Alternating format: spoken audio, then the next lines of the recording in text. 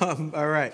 Good to see everybody. Always. And wanted to just say again, thank you for the prayers, for the two opportunities to speak on behalf of the church, really, for the body of believers about Israel at the rally in Chapel Hill and then at the synagogue last night. All went really, really well. It was a beautiful reminder of what it is to surrender to Him, trust Him, let the Lord, the Holy Spirit take over, and truly was a blessing, both encounters. At both settings, there was opportunities for conversations and some truly fruitful ones last night particularly.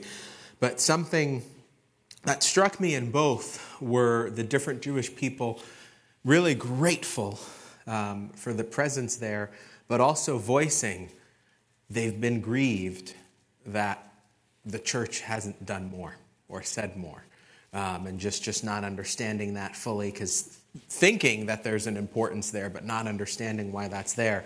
And boy, is that an opportunity for a conversation, not just about the meaning of Israel, the history biblically, but also everything to come. Because I think we forget that part, and Sunday was able to go there a little bit to just remind of everything that is to come. And that's why we need to be focused, I believe, on praying for salvation on both sides. So I just encourage us to continue those prayers. And in the midst of that, really, just grateful for the legacy of this particular church, Calvary Chapel overall, for just standing on the Word of God. And in the Word of God, we know what Israel means and everything to come, and using the Word as our anchor. But I just encourage us, speak up. And when it comes up, speak up. And not saying speak up in a protest way, but I'm saying speak up to remind people what the Word of God says and have that conversation of where are you on the side of where we know everything is going to go. Where will you be forever and ever and ever? Let's pray. Heavenly Father, thank you for this night. Thank you for this time that we can be in your Word, Lord. It is a blessing, Heavenly Father. We thank you for the peace, the comfort that comes from your word and remembering who you are and your faithfulness, Lord God. Father, be with us tonight as we continue on in the book of Psalms. Have your way, Lord. Minister to each and every single person that is here, Lord. You know where they are, the circumstance, what's going on, and how powerful the living word is to minister to every moment of our lives. Thank you, Heavenly Father. We love and praise you in Jesus' name. Amen. So last week, we finished Psalm 23 with that message, Tended. And reminding us, I saw Psalm 23 as kind of part 2 of this trilogy that we have, where we see the shepherd killed, we see the shepherd's care, and we see the shepherd coming back to reward his people. In Psalm 23, we saw God's comfort, we saw his protection, we saw his goodness, we saw his mercy, we saw his care. We saw how David knew and saw God as the shepherd. And that should remind us of our chief shepherd, Jesus, who lays his life down for us. And what a tie it is to where we are in John chapter 6, where we just looked at the bread of life, the good shepherd who lays his life down for the sheep. Peace amidst the enemies we saw, because it's not the idea that the enemies just, boom, disappear, but there is peace being amidst that. The comfort from the Lord, his rod and staff. We saw the examination that the shepherd would do with the sheep with the rod and staff, reminding us to let the Lord search our hearts. A core theme, if we think about what we saw in Psalm 23, intimacy with God. And a question I ask us to ponder and remind ourselves and check, how is your intimacy with King Jesus? How is your intimacy with the King of Kings? If we think about the pace of our world, go, do, we forget things. If we think about even the hostages that have been held as doing both of those events and hearing 100 days, then 102 days, and thinking how if you look at the world and you look at media, what's, quote, important by the world standards, you rarely see anything anymore of what's going on over there, because it happens, it's big, and then we just keep moving on. If we think about our journey of salvation, if we're honest with ourselves, often that moment when you first come to know, you're on fire, woo, and then the fire kind of dims, and then it comes back on, then dims, and we're up and down. And I think we need to ask ourselves, am I clinging to the intimacy with my King? Because if you're clinging to the intimacy with him, if you're clinging to the Lord as my shepherd, I shall not want, I think that fire can stay lit. that fire can stay glowing for him because you're linked. You're linked to the fire. You're linked to the source. The Lord is my shepherd, I shall not want, is how that psalm starts. And it ends, surely goodness and mercy shall follow me all the days of my life. I'll dwell in the house of the Lord forever. Verse 1, verse 6 happens only with intimacy with God. So we have to keep that at the forefront. And in the midst of our trials, the valleys of death, we need to remember, anchor in Jesus. So the charge check-in, 1, was to memorize and pray Psalm 23. So let's do a little resuscitation. Memory test, everyone. The Lord is my shepherd.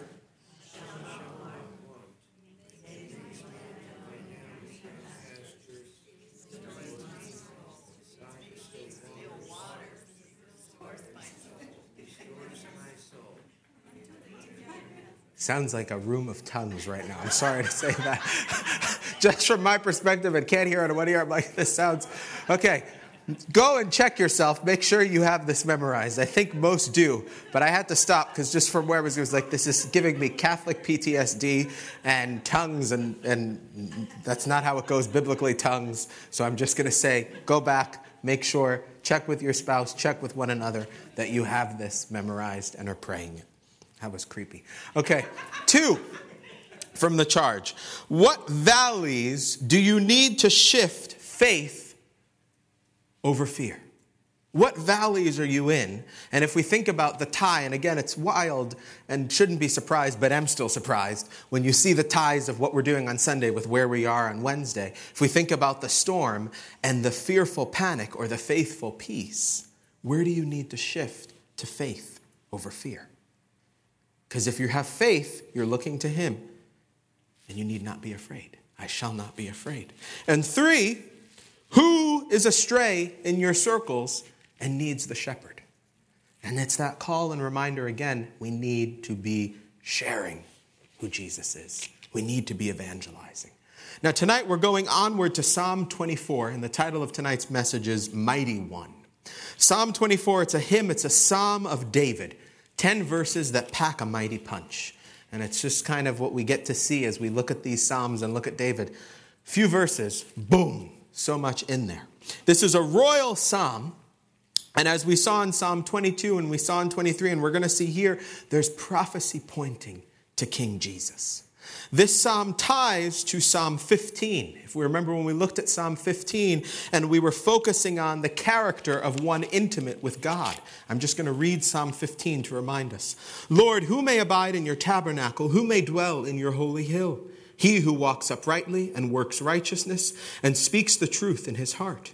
He who does not backbite with his tongue, nor does evil to his neighbor, nor does he take up a reproach against his friend. In whose eyes a vile person is despised, but he honors those who fear the Lord. He who swears to his own hurt and does not change. He who does not put out his money at usury, nor does he take a bribe against the innocent. He who does these things shall never be moved. This is a psalm that ties to Psalm 2 and Psalm 110. Psalm 2 we've studied. Why do the nations rage and plot a vain thing? The kings of the earth set themselves, and the rulers take counsel together against the Lord and against his anointed, saying, let us break their bonds in pieces and cast away their cords from us. He who sits in the heavens shall laugh, the Lord shall hold him in derision. Then he shall speak to them in his wrath and distress them in his deep displeasure. Yet I have set my king on my holy hill of Zion. I will declare the decree the Lord has said to me, you are my son. Today I have begotten you. Ask of me, and I will give you the nations for your inheritance, and the ends of the earth for your possession. You shall break them with a rod of iron. You shall dash them to pieces like a potter's vessel. The millennial reign. Now, therefore, be wise, O kings. Be instructed, you judges of the earth. Serve the Lord with fear and rejoice with trembling. Kiss the Son, lest he be angry, and you perish in the way, when his wrath is kindled but a little. Blessed are all those who put their trust in him. This is a psalm that also points to Psalm 110. Because if we think about what we just saw in Psalm 2, the foreshadowing of the millennial reign, same thing in Psalm 110. The Lord said to my Lord, sit at my right hand till I make your enemies your footstool. The Lord shall send the rod of your strength out of Zion, rule in the midst of your enemies. Your people shall be volunteers in the day of your power. In the beauties of holiness from the womb of the morning, you have the dew of your youth. The Lord has sworn and will not relent. You are a priest forever, according to the order of Melchizedek. The Lord is at your right hand. He shall execute kings in the day of his wrath. He shall judge among the nations. He shall fill the places with dead bodies. He shall execute the heads of many countries. He shall drink of the brook of the wayside. Therefore, he shall lift up his head. So we see those little references to just kind of download. Okay, we're going to hit character, which we've seen in some other Psalms. We're going to see prophecy of this millennial reign. Now, the timing of this Psalm, there is debate amongst scholars as to when exactly was this Psalm written. Some point that it could be when David brought the Ark of the Covenant into Jerusalem in 2 Samuel 6. Now, if we think about that moment in 2 Samuel 6, I won't have us read through all of that, but remember that first attempt was failed. They set the ark on the cart, the oxen stumble, Uzzah reaches out and touches it, and what happens? Boom, knocked down. And when we think about this, it shows, because the ark being the presence of God, and we know it was forbidden to touch. Numbers 4:15, they shall not touch any holy thing lest they die.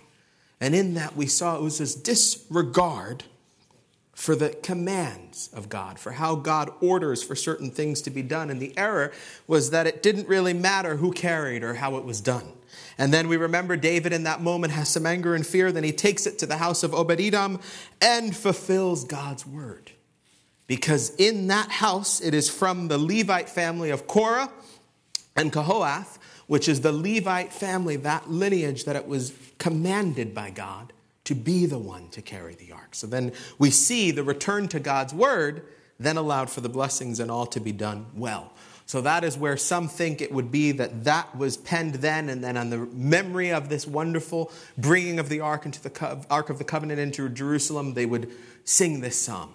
Within that also, the psalm is believed to have been sung in Herod's temple, and it would be sung on the first day of the week, Sunday. And then there's a link to that for some scholars to Palm Sunday, to that Sunday when our king came in, riding into Jerusalem, that timing, that would be the same day timing of this psalm being sung, being recited. Now, this psalm also is known as an antiphonal psalm. Music dork here loves that, because this is where we see this call and response. So as we look at the psalm, the first two verses are a praise out loud. And then we see the leader having calls in verse 3, 8, and 10, and the responses in verses 4 to 6, and the second half of 8 and 10. And we'll look at that as we go through this.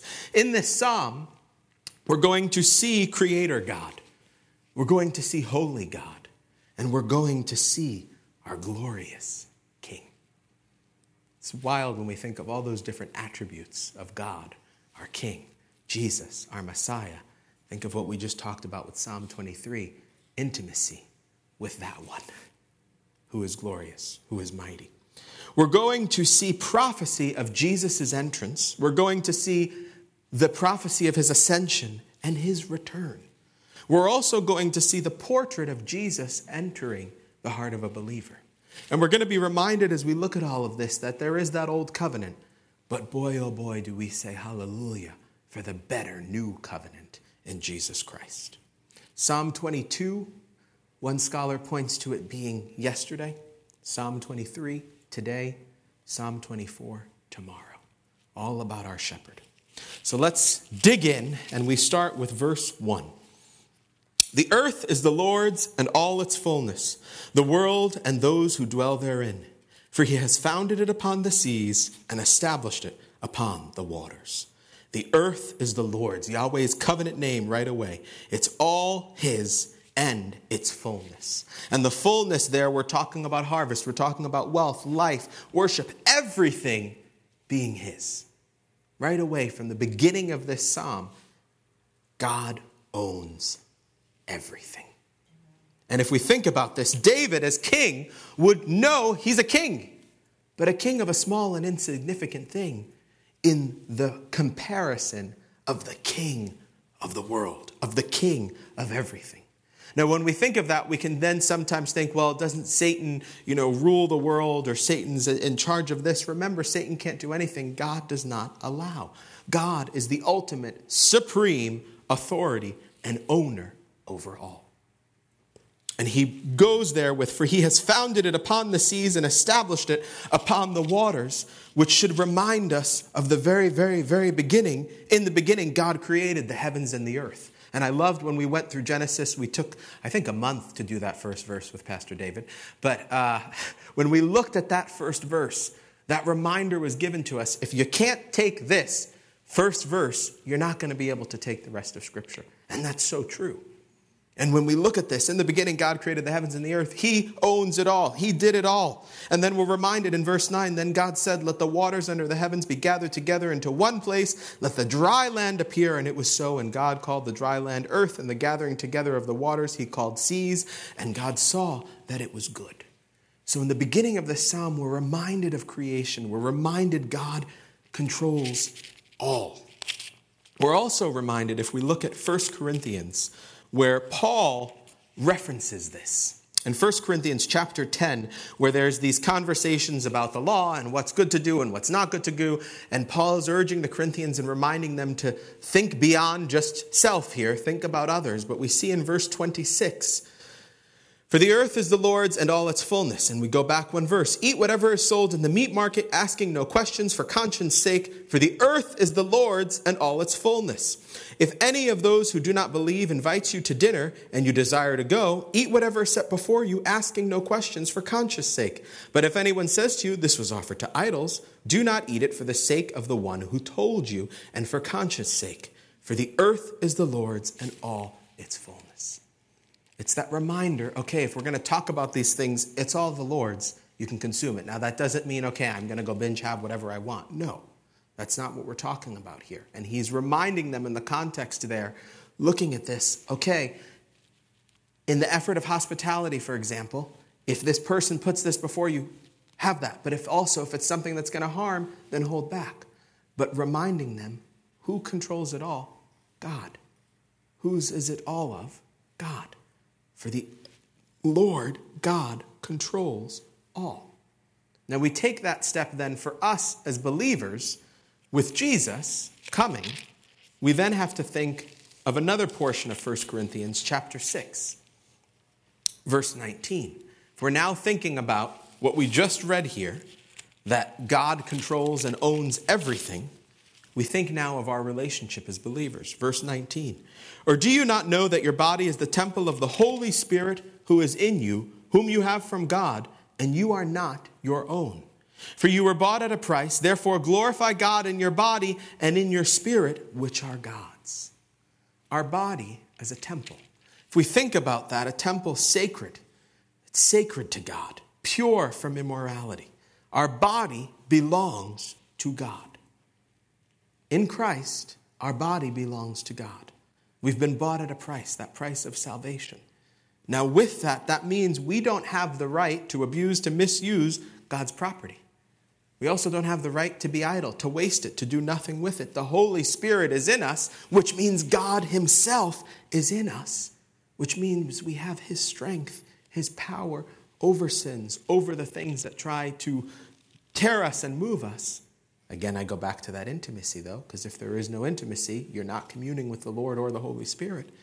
But we then remember when we look at these verses, we're owned by God, Creator.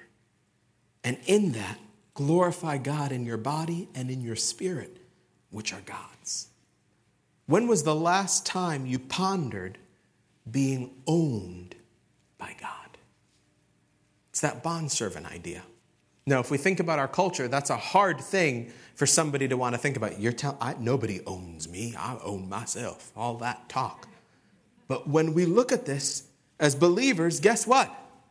If you're going to say you're a bondservant of the Lord Jesus Christ and of God, he owns you. So that then means everything that we have is his. The life that we have, the possessions that we have, our families, the children that he gives us opportunity to steward, the grandchildren, all of it are his. It makes you think of the horrible things that can happen where it can be grieving for a family who has a little child and the child goes home to the Lord. That's so hard. How could God do that? It's his child. We're stewarding it. The home that you have, it's his. You're stewarding it. The car, everything is his. Nothing we have is ours. Do you take time to ponder that? Because it shifts priorities a bit. Because our culture makes it all about, I own this, I have that, I have this. It's all about how much do you own? How much possession do you have? How much ... But if we're following the Lord, we're glorifying God in our body and our spirit, which are God. That calls us to look within. And it calls us then to look at verse 3 of our psalm for tonight. Because it's all his. And then in verse 3 we see, who may ascend into the hill of the Lord, or who may stand in the holy place? Basically, who then, God owns everything, who can approach him? Who can commune with him? Who can be with him? I wish verse 3 was the question that education in this country tried to make people think about. Because if you think about it, our question that we try to get everybody to think about is, what gives you the greatest fulfillment? Or what makes you feel like you're empowered? What makes you happy? What makes you feel good? Imagine if we were thinking about, who may ascend into the hill of the Lord, or who may stand in his holy place? Imagine if that's what we were thinking about, and then we lived Hebrews 4:12 and let the word of God be the double-edged sword, discerning the intents of our heart and our thoughts. Imagine. Now he goes further here. He who has clean hands and a pure heart. Clean hands, the external, the appearance, the evidence within what one sees, and a pure heart, the internal, the motives. Who has not lifted up his soul to an idol, God is first, period, nor sworn deceitfully. The words that one speaks reveals the state of the inner man or woman. And nor sworn deceitfully, honest. There's not deceit, there's not moving around. So there's 4 hits there. Clean hands, pure heart, no idols, no deceptive words. AKA, be perfect. Who can do that easily? Raise your hand. Who can do all 4 easily? Why is no one raising their hand? Now, in this, think of David at this time. He would be thinking of the Old Covenant. He'd be thinking of Deuteronomy 27:28. He'd be reminding with Israel blessings that are received for obedience, curses for disobedience. And then we think about ourselves, and I make jest, but really, when you think of that, can we ever be perfect with clean hands and pure heart? That's impossible. But for Jesus. Makes me think of that nothing but the blood of Jesus. Because it's literally only his blood that gives us the ability, the access. It's why the author of Hebrews, who I believe is Paul, so many times talks in the beginning in those early chapters about the better covenant, the new covenant with Jesus. Because all fall short of the glory of God, all sin. Spurgeon on this I like. Our Lord Jesus Christ could ascend into the hill of the Lord because his hands were clean and his heart was pure. And if we by faith in him are conformed to his image, we shall enter too. By faith. It's something that I think we leave out, and it ties again, intimacy. Intimacy with our King. And by faith, knowing who he is, knowing he has made me a new creation, I have access through Christ alone. Then we see in verse 5, he shall receive blessing from the Lord and righteousness from the God of his salvation. God rewards those who honor him.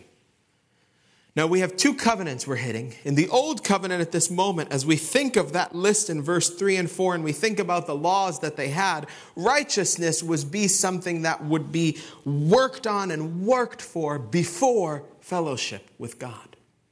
But the new covenant, it shifts.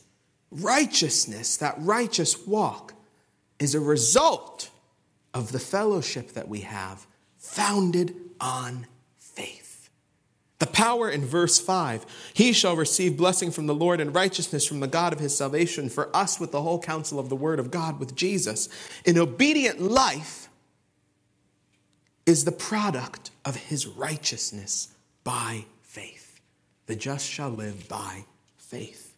Righteousness isn't something, saints, that we earn.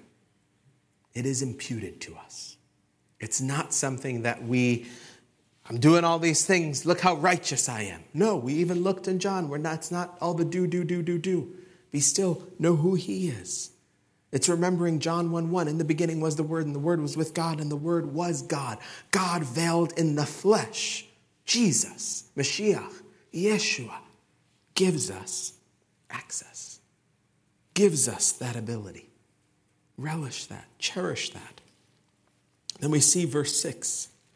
This is Jacob, the generation of those who seek him, who seek your face. Now, when we see this is Jacob, turn with me to Genesis 32, because this is the reference point that David would be bringing to memory here. And this is something that many know, and it's one of those kid stories of wrestling. Jacob wrestles with God. And we see here Genesis 32, verse 22. And he arose that night and took his 2 wives, his 2 female servants, and his 11 sons, and crossed over the ford of Jabbok. He took them, sent them over the brook, and sent over what he had. Then Jacob was left alone, and a man wrestled with him until the breaking of day.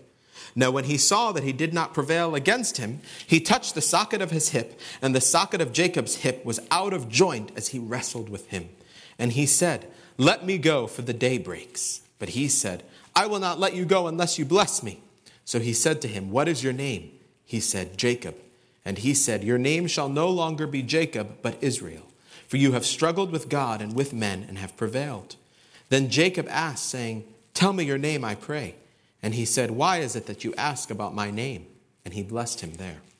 So Jacob called the name of the place Peniel, for I had seen God face to face, and my life is preserved. Just as he crossed over Penuel, the sun rose up, and he limped on his hip. Therefore, to this day, the children of Israel do not eat the muscle that shrank, which is on the hip socket, because he touched the socket of Jacob's hip and the muscle that shrank. So when we think of this, faith, Jacob shows first that he has faith in this because he has no retreat when he goes over. And Esau could attack, but he has no retreat. And he now then is alone. And there's something important there, because in order for God to be able to do the work that he needed to do with Jacob, he had to get alone with him. Because if he had the entourage and all the activity of that, there'd be lots of things he could be doing. So he gets him alone to be able to deal with him. Sometimes God has to get us alone to be able to deal with us. Jacob didn't start. God wanted something from him. God wanted Jacob's pride, self-reliance, and fleshly plans to be done. And God came, takes it by force. Now there's a special appearance that's taking place here with the man. It's a special appearance of Jesus in the Old Testament, God in human form. And he seems, as he's going through this, it can be an even match, but the man is supernatural, could do it at any point. Jacob knows he's defeated, but in the knowing he's defeated, he says, "I want my blessing. I want that blessing from the greater one." And Jacob, prior to this moment, could rely on himself alone. But now from this moment, can only rely on God. His reliance is in God alone. He gets a new name, Israel. Sarah, fight, struggle, rule. El, God. God rules. He prevails with God and wins. Because when you wrestle with God, guess how you can only win? By losing. By losing. Jacob gets God's mercy and grace because ultimately one who really willingly tries to wrestle with God shouldn't have that mercy and grace, but he gets that. The limp is a means to memorialize this. It's a small price to pay for quite a gift. David recalls Jacob here. He knew that surrender. He knew that urge to seek God. That's the reference there when we see this is Jacob. And if we think about what comes before this, clean hands, pure heart, not lifting the soul to an idol, nor sworn deceitfully, he shall receive a blessing from the Lord and righteousness from the God of his salvation. It's complete surrender. It's complete, I can't do this. God, you rule. It's that acknowledging the earth is the Lord's and all its fullness. This is Jacob, the generation of those who seek him. We see there the goal of seeking God, how that gets passed down generation to generation. It's a reminder to us we can't just expect young folks to pursue the Lord. We have to tell them how to do this. We have to show them how to do this. We had the potluck and prayer. It was such a blessing to see families, whole families with the kids there, so that they're learning, what does it look like to pray with the church? What does it look like to do this? Those who seek him, God, who seek your face. Draw near unto God and he'll draw near to you, James 4:8. That's what we're looking at here, seeking his face, in surrender, in yield to him. And then we see Selah. And remember that Selah is that pause. It's that meditate. It's that ponder. God owns everything. God created everything. Who can go to him? Only one with clean hands, pure heart, no idolatry, honest. Only Jesus can do that. I must stop wrestling. I must surrender. Receive the blessing of salvation and seek him. Because if we think about this, when one enters the covenant relationship with God, when one enters the covenant relationship with Jesus, you are to continually seek him, to continually pursue him, to seek to see him face to face. Who seek your face. That's living for eternity. That's what that is. It's living for eternity. It's having your life be that everything I do, every breath, every fiber of my being is about eternity with my King. I surrender. I put anything aside that's in the way. Because Christ is my bridge to eternity. Do you ponder Christ as the bridge to intimacy, to seeing our King face to face? What are you wrestling with God over that you need to stop and surrender? We all have different things that we wrestle with. We have to stop and surrender. Then we go on. Lift up your heads, verse 7, O you gates, and be lifted up, you everlasting doors, and the King of glory shall come in. Let him in. This is the procession of the ark. This is the ascension of our Messiah to heaven. This is the millennial reign to come. Verse 8, who is this King of glory? This is where we really see that call and response. You know, I'm a big fan of Handel's Messiah. Who is this King of glory? Who is this King of glory? The Lord God Almighty. That's what you get. And they do that. The piece itself has that beautiful call and response. But it's that beautiful moment where it's asking, who is this King of glory? The gatekeeper asking, who is this King of glory? The Lord strong and mighty. The Lord Yahweh Sabaoth. The Lord mighty in battle. It's the one who has all victory. It's the one who has ultimate victory. It's the one who has eternal victory. Who is this King of glory?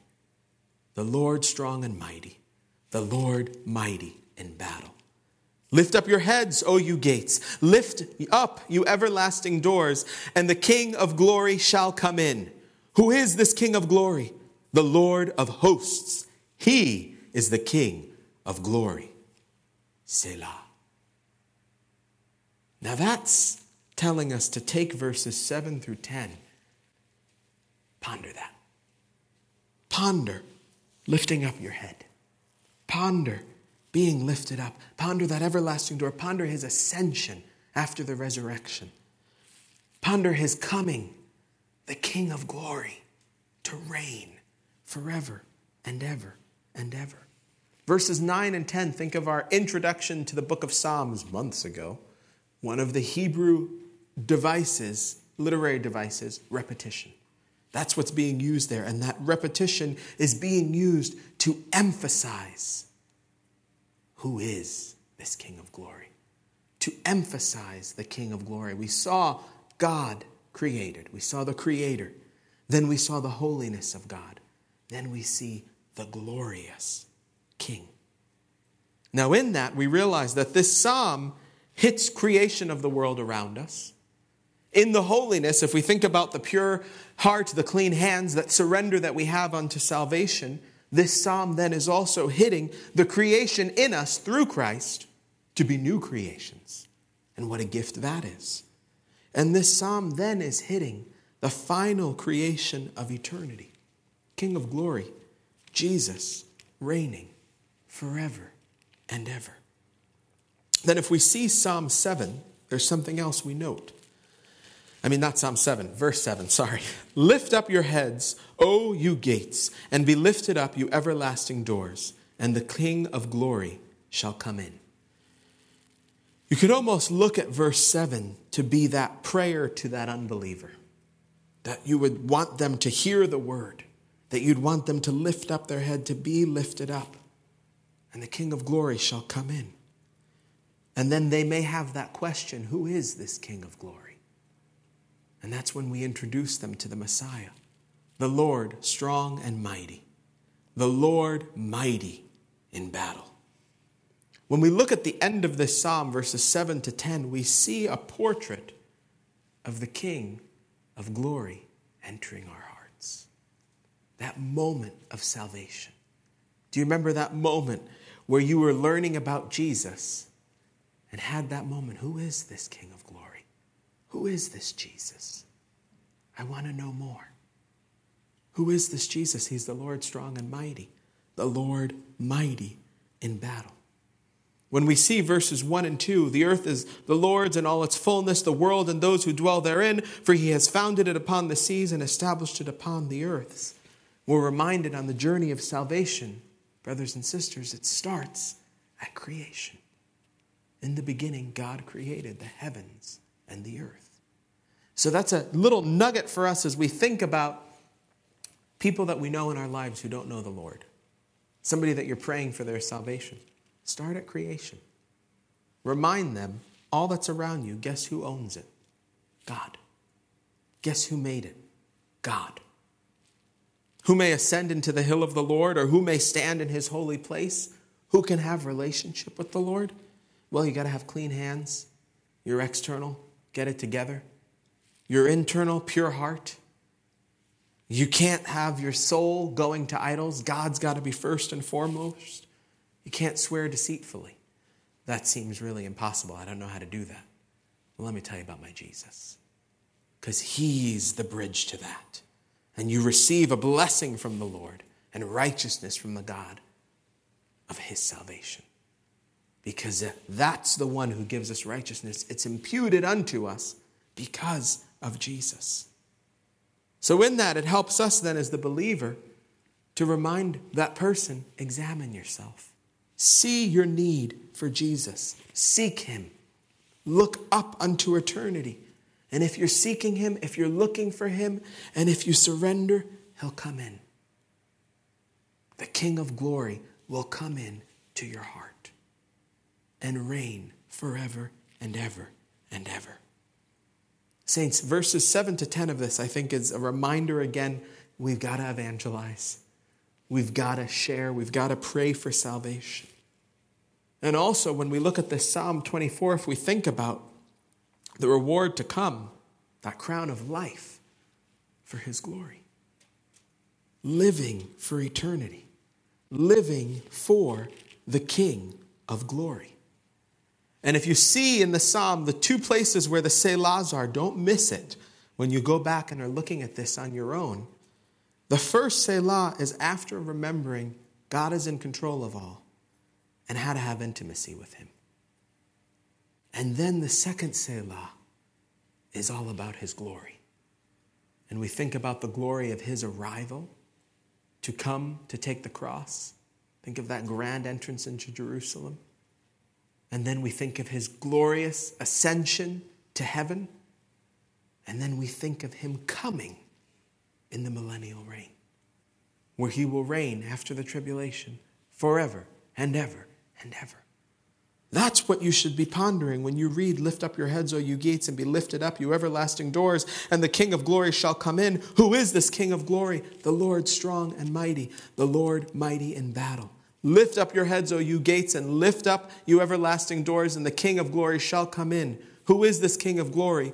The Lord of hosts. He is the King of glory. Selah. The Word of God repeats important things. The King of glory repeated here because we've got to remember it's all about God's glory. It's all about the glory of our King. It's all about the glory that will come, that is His forever and ever and ever. So our charge for this week, 1, look to eternity and rejoice. Look to eternity and rejoice. How often do you take time to relish in His reign to come? How often do you take time to relish in His reign to come? And I like that word relish because it's my ponder and relish. Ponder and relish it, friends. Truly, to take that time and realize the Messiah, the only one who rules the world, that is my King, the King of my heart, the King of glory, is going to reign forever and ever. And then turn to Revelation and remind yourself of what that is all going to look like. Remind yourself. I'm going to turn there right now. "And He showed me a pure river of water of life, clear as crystal, proceeding from the throne of God and of the Lamb. In the middle of its street and on either side of the river was the tree of life, which bore 12 fruits, each tree yielding its fruit every month. The leaves of the tree were for the healing of the nations. And there shall be no more curse, but the throne of God and of the Lamb shall be in it, and His servants shall serve Him. They shall see His face." That's that seeking that we saw. Your face. "And His name shall be on their foreheads. There shall be no night there. They need no lamp nor light of the sun, for the Lord gives them light, and they shall reign forever and ever." Look to that. Live for that. 2, prayerfully examine where you wrestle with God and need to surrender. Check your external, check your hands, and check your heart. Check your hands and check your heart. Where are you wrestling? And we can sometimes get stuck thinking it's a big, huge thing that I'm wrestling. It must be this big thing, and then all the little things where we actually are wrestling, we miss it. Can be a tiny wrestle with those little devices that I really don't like, smartphones, unless you have a Samsung because they're very good. But with that wrestle with devices and social media and all the other things that we deem more important than God, there's a wrestle. I got to do this. I got to do that. I have to get that done. I have to get this done. I don't have time. I don't have time to read that chapter in the Bible. I don't have time to do this because I have all these other things to do. There's a little wrestle going on. And we've got to let that be examined. 3rd, when we think of Revelation chapter 3, and we had read some of that tonight, but at the end of chapter 3, where he's seeing the message to the church that's lukewarm. "I know your works, that you're neither cold nor hot. I wish you were cold or hot. So then, because you are lukewarm and neither cold nor hot, I will vomit you out of my mouth." But we go down there to verse 20. "Behold, I stand at the door and knock. If anyone hears my voice and opens the door, I will come in to him and dine with him, and he with me. To him who overcomes, I will grant to sit with me on my throne, as I also overcame and sat down with my Father on his throne. He who has an ear, let him hear what the Spirit says to the churches." If we think about that overcoming, we saw Jacob in his wrestle. How did he overcome? Surrender. Surrender to God. So the 3rd piece of this, who needs Jesus in your life? Who do you need to have them realize, hey, someone's been knocking at your door? Let's talk about circumstance that's going on, because that's one way the Lord tries to get attention. Let's talk about situations, whatever it may be, to show them, hey, He's knocking. And if you open the door, we see here, the King of glory shall come in. He will dine with you. He will be with you forever and ever and ever. Who needs Jesus? And I pray we don't just hear this, because it's prayerfully each time, Lord, what do you want the church to move forward with from this message? Salvation just keeps boom, boom, loud, echoing. Because we see what's going on, and it's an exciting time to live in. Because we see so much of biblical prophecy in action. But what are you doing with it? As I say, don't be a rapture waiter. Run the race. Serve. Point people to the God who the earth is the Lord's and all its fullness, that their name may be in the book of life. So that's the charge. Look to eternity and rejoice. Prayerfully examine where you're wrestling and need to surrender. And who needs to be reminded? He's knocking at the door. Let him in. Let's pray. Heavenly Father, Lord God, we thank you for your word, and we thank you for yet again another reminder through this royal psalm, Lord, of your reign to come. That millennial reign, Lord, eternity forever and ever. Lord, in the midst of different trials and sufferings and things we go through here, we can get so lost in the now that we forget the forever. Lord, help us to be a people who look to eternity, Lord, who live for eternity. Lord, help us to let you search our hearts, that we would surrender and stop wrestling in the areas where you are asking us to give you everything. Because that's what you want, all of us. You wanted to remove Jacob's pride, his self-reliance to God reliance. Help us to be dependent on you, Lord, and you alone. And Heavenly Father, help us to share as we never have before the joy we have in our hearts, the King of glory, who came and dwelled in my heart and will dwell in yours forever, if you would let him in. Help us, Lord, to be your hands and feet, your salt and light. Help us, Lord, to remember you own us, and that we would seek to glorify you with every fiber of our being. Thank you, Jesus. Thank you for this precious church and body of believers, Lord. Help us all grow deeper in you, that we would glorify you, the King of glory. In Jesus' name, amen. Have a wonderful evening.